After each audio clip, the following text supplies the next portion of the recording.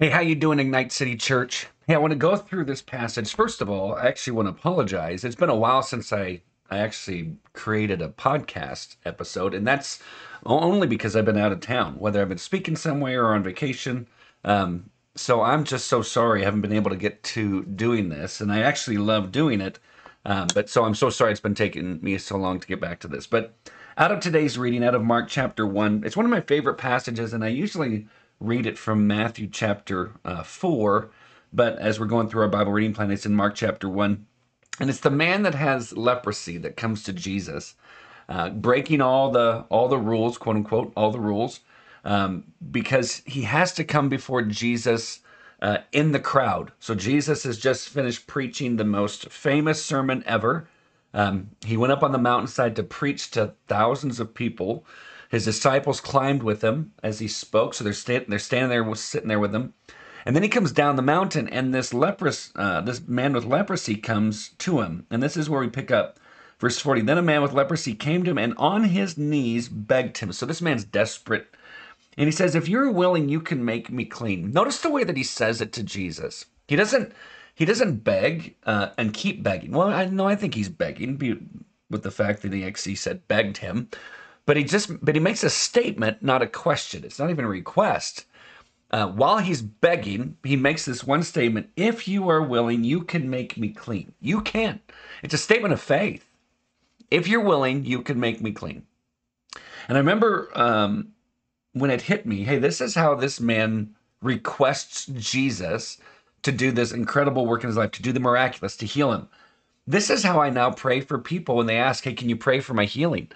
That I can say, you know what, Jesus, I know that you can do this. I have no doubt about this. If you're willing, you can make me clean. So it really does come down to me saying to Jesus, if it is your will, then I pray that you would do this. One, I know that you can. I have no doubt. It's if you're willing. And friends, I wanna encourage us. I want to move us. I know for myself, I'll just speak for myself. I want to move into that place where I actually believe that Jesus can, and if he wants to, he will. And so to ask him for things that might seem audacious to others, but maybe it flatters Jesus. Because when you look at Jesus' response, he says, moved with compassion. Why would he be moved with compassion? Because this person is on his knees begging. He is desperate. And so Jesus was moved with compassion or pity. And then Jesus reached out his hand and touched him. And here's why I also love that passage. Notice the ordering of events. This man, because he had leprosy, he was not allowed to touch anyone. So even if he walked into a town or a city, he'd have to cover his mouth and point to people if he sees them and says, unclean. And then people would get out of his way. Why? Because anyone who touched a man with leprosy or a woman with leprosy was considered unclean. And so therefore, nobody wanted to experience that. And so they left him alone. They always left the people with leprosy alone. They were the outcasts of society. There was also this belief in that day that if you were healthy and wealthy, you were blessed by God. And if you weren't, then there must be sin in your life, and therefore God was cursing you. And that's not true, as was the first idea.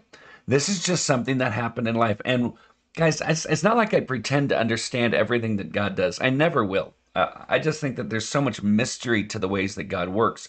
But I do know that there's a reason behind everything. That God, whether he allows or brings it, God is going to redeem that situation. As hard as things get, he's going to redeem it. And I know for us, it's really hard to sit and go, yeah, but this isn't fair. This isn't right. Or why would a good God allow this or bring this? Or friends, all those questions are questions that people have brought up ever since creation. But in this instant, if you're willing, you can. What if we've gotten into that place where we believe it? And here's the thing. What if this man had never contracted leprosy? You may sit and go, oh, his life would be better. But here's the difference. See, he had contracted it.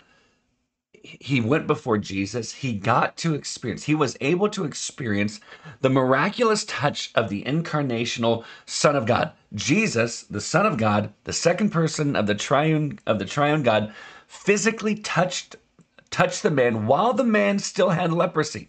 He touched him. He quote unquote broke the law. This wasn't sin. He broke the law because he could show himself to the priest. But he touches the man because the man needed to be touched more than he needed to be healed. So he knew the ultimate need of this person, of this man, and he touched him. He says, I am willing, be made clean. Friends, Jesus knows our ultimate needs, and he will meet them in his timing. During the times we just don't understand why God is allowing or God brought something, we need to pull back, take a breath, and if we don't see the good in it yet, then trust that he's not done with it yet. But I'm going to ask this leprous man, if he became a follower of Christ, I want to ask him when I see him, would you ever trade it? Friends, there's difficult things that I've gone through. There's difficult things that my wife and I have gone through with regards to her cancer back when the boys were young. And yet I don't want to go through it again. It's hard, but I would never trade it. And that's the question I want to ask him. Would you ever trade it with what you learned from it and what you got to experience with regards to God coming through? Would you ever trade the experience or the tough situation that you went through with regards to leprosy?